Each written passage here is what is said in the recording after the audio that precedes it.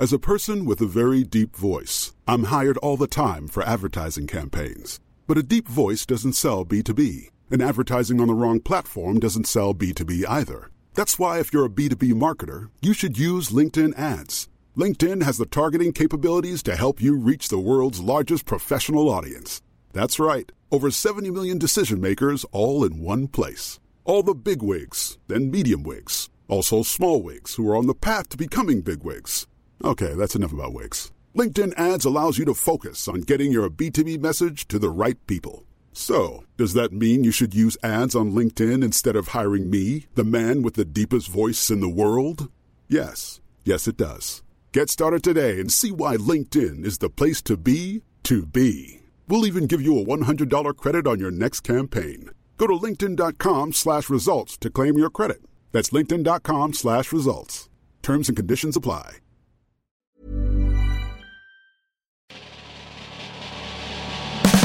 Hello and welcome to the latest episode of Deliciously Stella On The Job. I'm Bella Younger and today I'm going to be talking to a lovely, inspiring lady all about her career and sharing a couple of stories from my week. So this week's guest is the lovely Gemma Kearney. Welcome, Gemma. Hello. So Gemma is a radio and TV presenter, a theatre producer, an award-winning documentary maker, an activist and an agony aunt. I'm exhausted. So basically, I was looking at questions to ask you because we're talking to you about your career today, and I realised that there are so many because you've done so many things. Yeah, I do have fingers in pies, and actually this morning I was starting to do this thing that I probably do about once a week around Wednesday, where I feel like I've got too many plates spinning and that no one understands me and that I'm really hard to define, and it might be limiting to be doing so many things, but I just cannot help myself. I love too much stuff, and it's proving okay in the sense that some of the things have done all right, so I'll keep going. I mean, you're doing all right.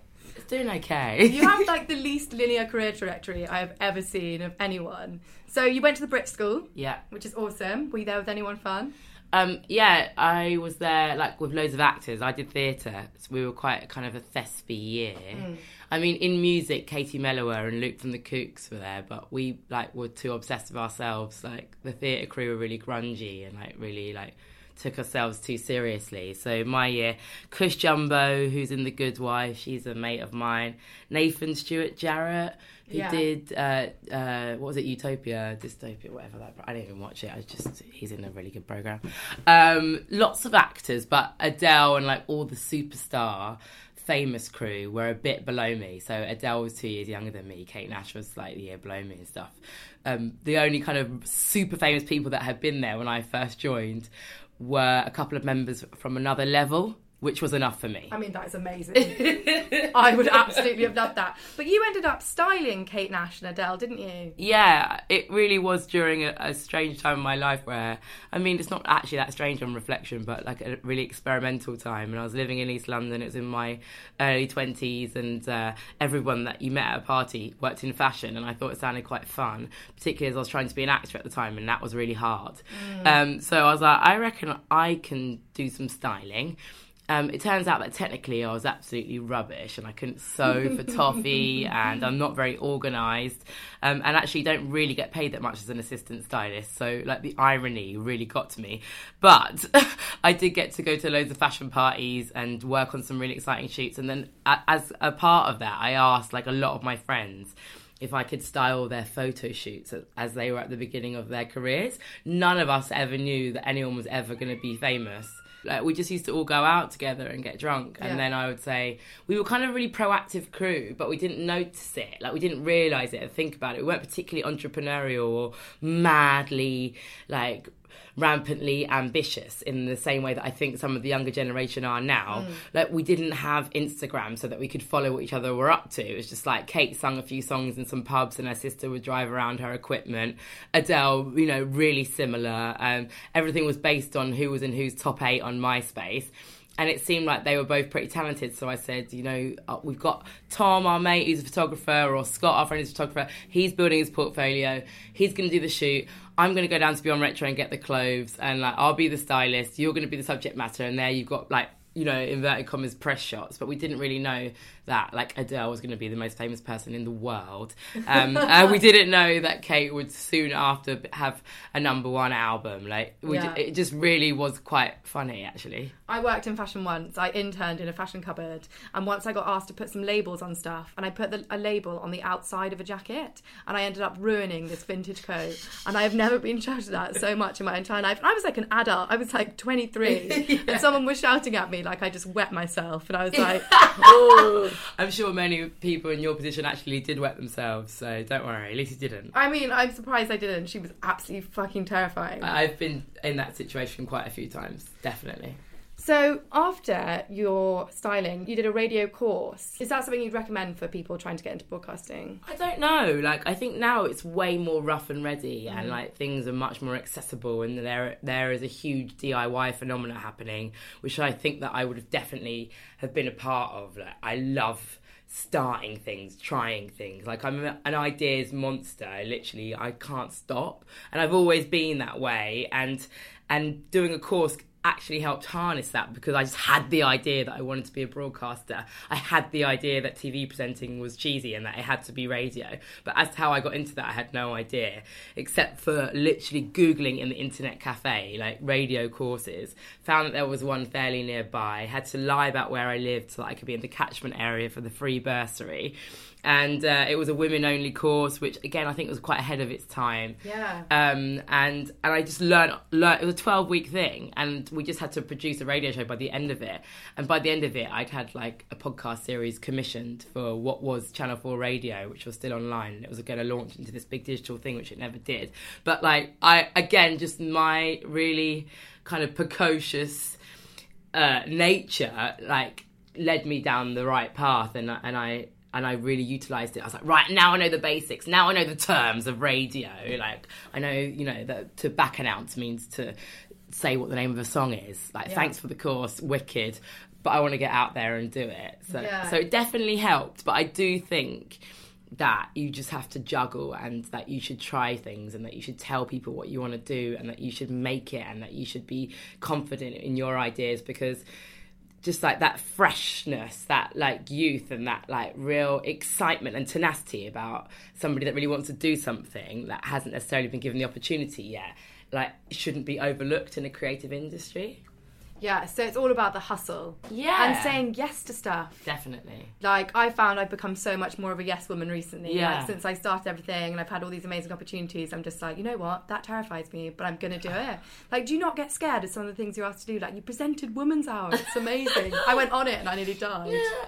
The threshold just gets higher, but I definitely do things all the time that make me really scared. And it's kind of my philosophy, really, now. I realise that after, like, 8 years doing my job, I'm like, well, I obviously get off on this shit. Like, I obviously do, because I keep doing it. So I have to utilise that as a positive. And I think I actively seek things that are challenging, because when you try them, and if you kind of at least do an okay job, I'm not saying that I do a good job every time, but like when you've actually done something that really scares you, it makes you feel stronger the next time you try it. But Women's Hour was really scary. Okay, good. I'm so glad you were scared. It was. I literally didn't even know what was coming out of my mouth for the first 20 minutes. I was just talking, just hoping for the best. Jay Garvey asked me to eat a crisp sandwich on air, and I knew that my mum was just sat at home listening, going, "No, don't do it." I mean, that's kind of unfair, isn't it? That she asked you to do that. She made me take 2 bites. She was like, "And again," and I was like,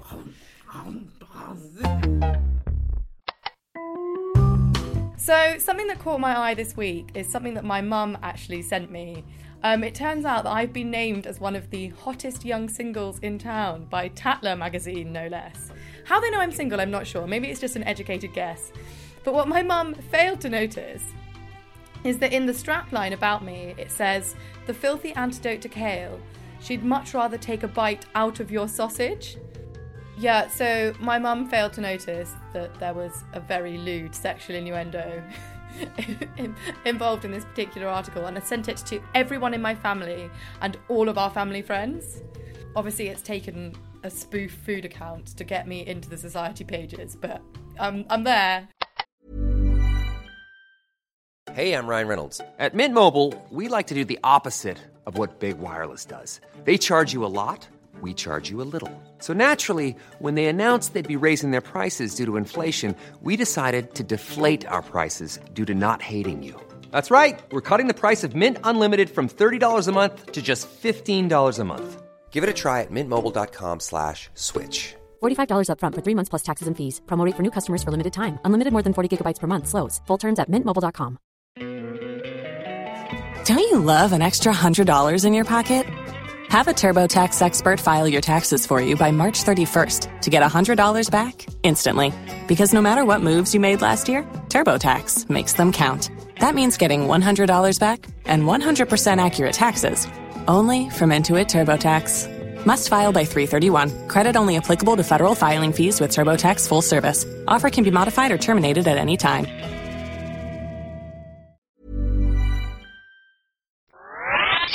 So you now present the Glastonbury coverage for the BBC, and you've done shows on BBC Radio 2. Is this ever where you imagined you'd end up?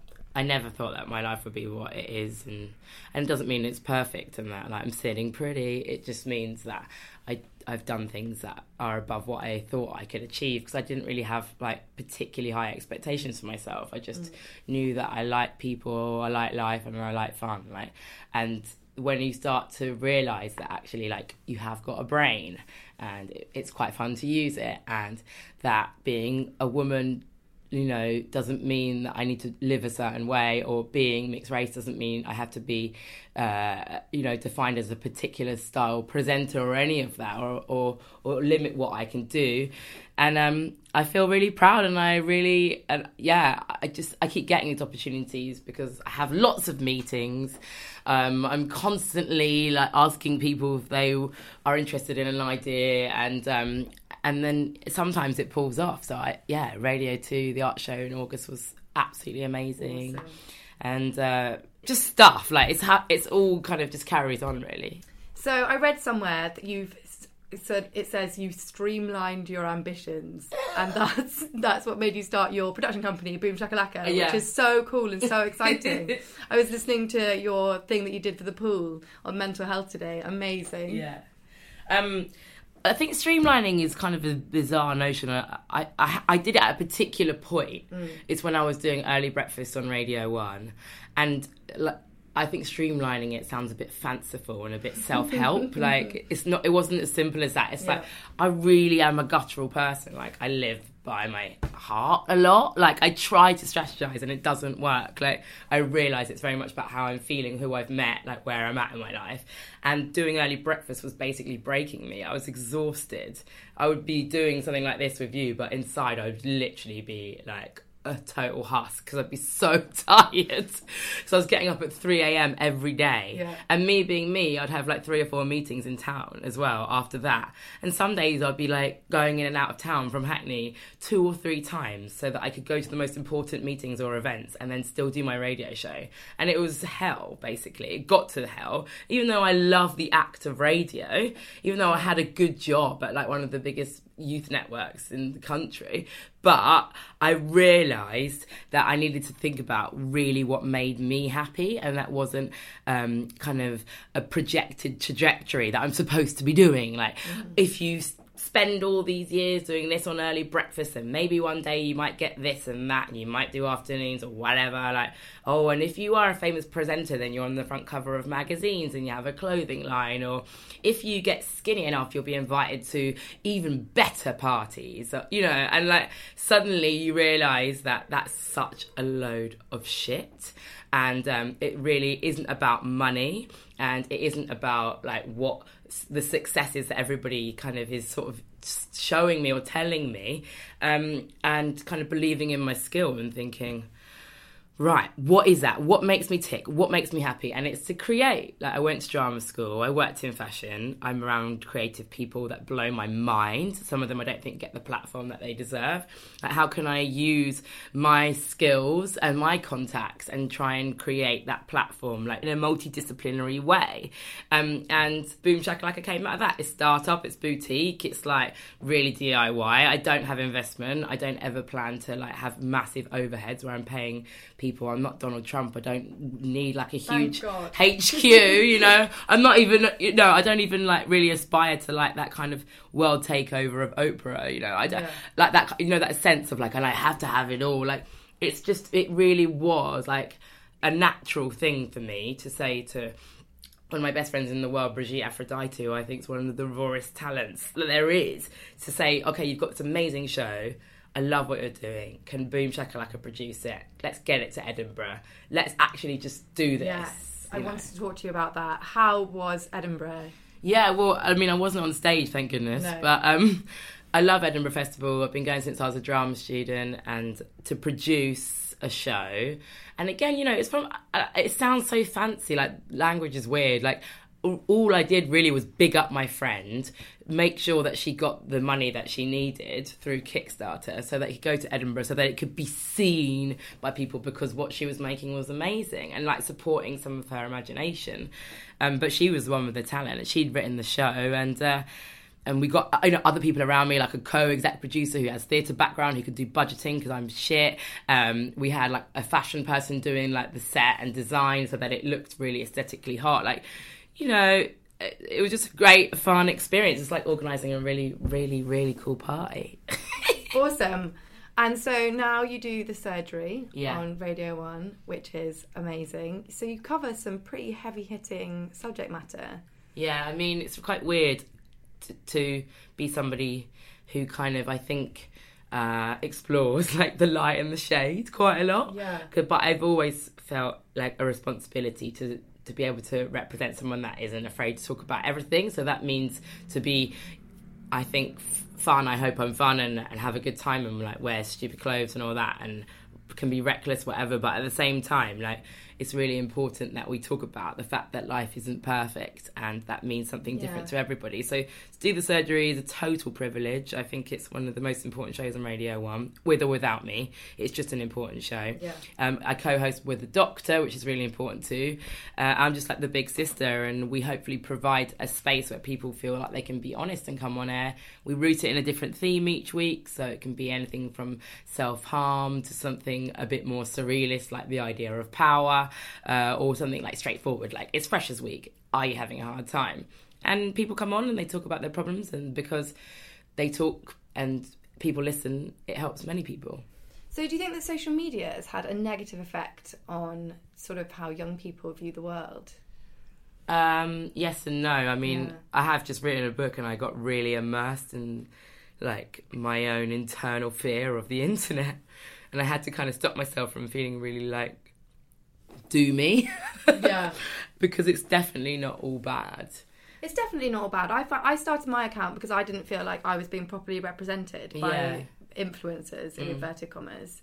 But it's definitely not all bad. I mean, I think it's great for sharing. It definitely is, and I really enjoy that side of it. Like, it's fun to show off. It's cool to express yourself, you know. So it's definitely not all bad. I just get scared about like the more vulnerable brain and just the access, and like just we don't really talk about how the internet can be negative. We just sort of do it all the time. We just consume it, and like maybe we should be talking about the positives and negatives and taking a bit of our own self-responsibility as to whether that makes us always feel good, because sometimes it can make you feel shitty and you can't actually pinpoint as to the reason, but it really could be because of the amount of alerts you get on your phone. Yeah, exactly. So can we talk a bit about your book? What are you allowed to say? I'm allowed to say stuff, I think. Oh my God. I'm really excited. Yeah. I'm really scared. I really understand why people are like really OTT when they write books. And I've had friends that write books and they're just like, I can't come out, or I've got to finish it, or this is so huge. And I've always been totally in awe of it. But to actually do it, it's like, whoa, that was hard. Yeah. So hard. It was so hard. I was like, I'm going to nail this. I'm going to do it in like 3 weeks. No, like 3 months later. So hard. Yeah, spud you on that, because well done. It's a lovely book as well. I'm a fan. Yeah, so basically it's a chapter by chapter breakdown. It's called Open, and it's a toolkit for how magic and messed up life can be. And it's kind of lots of different things in the same way that my mind is. So it's part memoir. There are like lots of secrets of mine told, but I'm not doing a Katie Price. It's you know, it's nothing that you probably wouldn't expect. It's also part resource, so you can go to the index at the back and you can like look at all the different subject matters that we explore within, and you can just hop straight to the chapter that might be relevant to you. I don't think that it really needs to be read from cover to cover, because it's quite heavy. Like, you don't necessarily want to think about the entire of life in a book read, like when you're on holiday by the pool, but you might be suffering from something for the first time or be confused about something, and you might be able to find it in there. So from friendship to self-harm to sexual health to OCD to death to there's positive things, plants. Shoes, your vulva, labelling it. There is all sorts. It's also full colour, fully illustrated, hardback, the real deal. It's so scary. It's so exciting, though. It's so exciting. And when's it out? It's out in March, so we've got a while, but you can pre-order it on Amazon. And also, I really want people to become part of like the movement, which is bold, I know, but I really believe in this more than I believe in anything that I've ever done, because it culminates everything I've ever done. And it is just about like being free to be yourself, be open-minded, have an open heart, open up. If you're feeling like shit, open up, like tell people how you feel. And there's going to be free podcasts. I'm going to go on a UK-wide tour in a double-decker bus. Oh my God, amazing. So it's like, it's so many things. Like, Open isn't just this book that you need to get on Amazon like right now. It's like way more than that. Like, become part of Team Open and enjoy the spirit of it.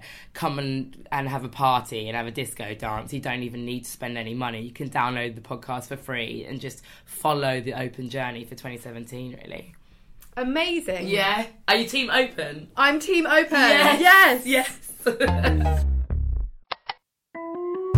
So, in this week's news, Prince Harry has a new girlfriend, which is always devastating for everyone in the female population.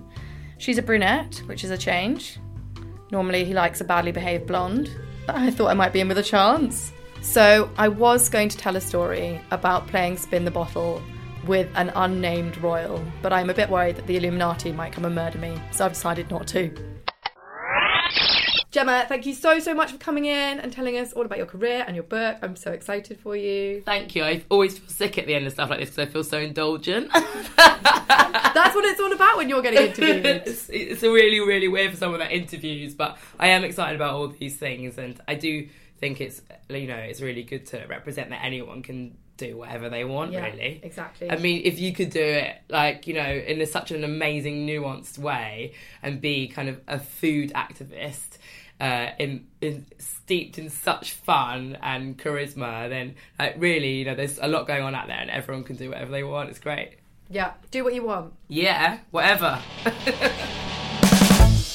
That's all for this week. Don't forget that you can find me on Instagram @DeliciouslyStella, or you can drop me an email at deliciouslystella@gmail.com. Thanks so much for listening. See you next time.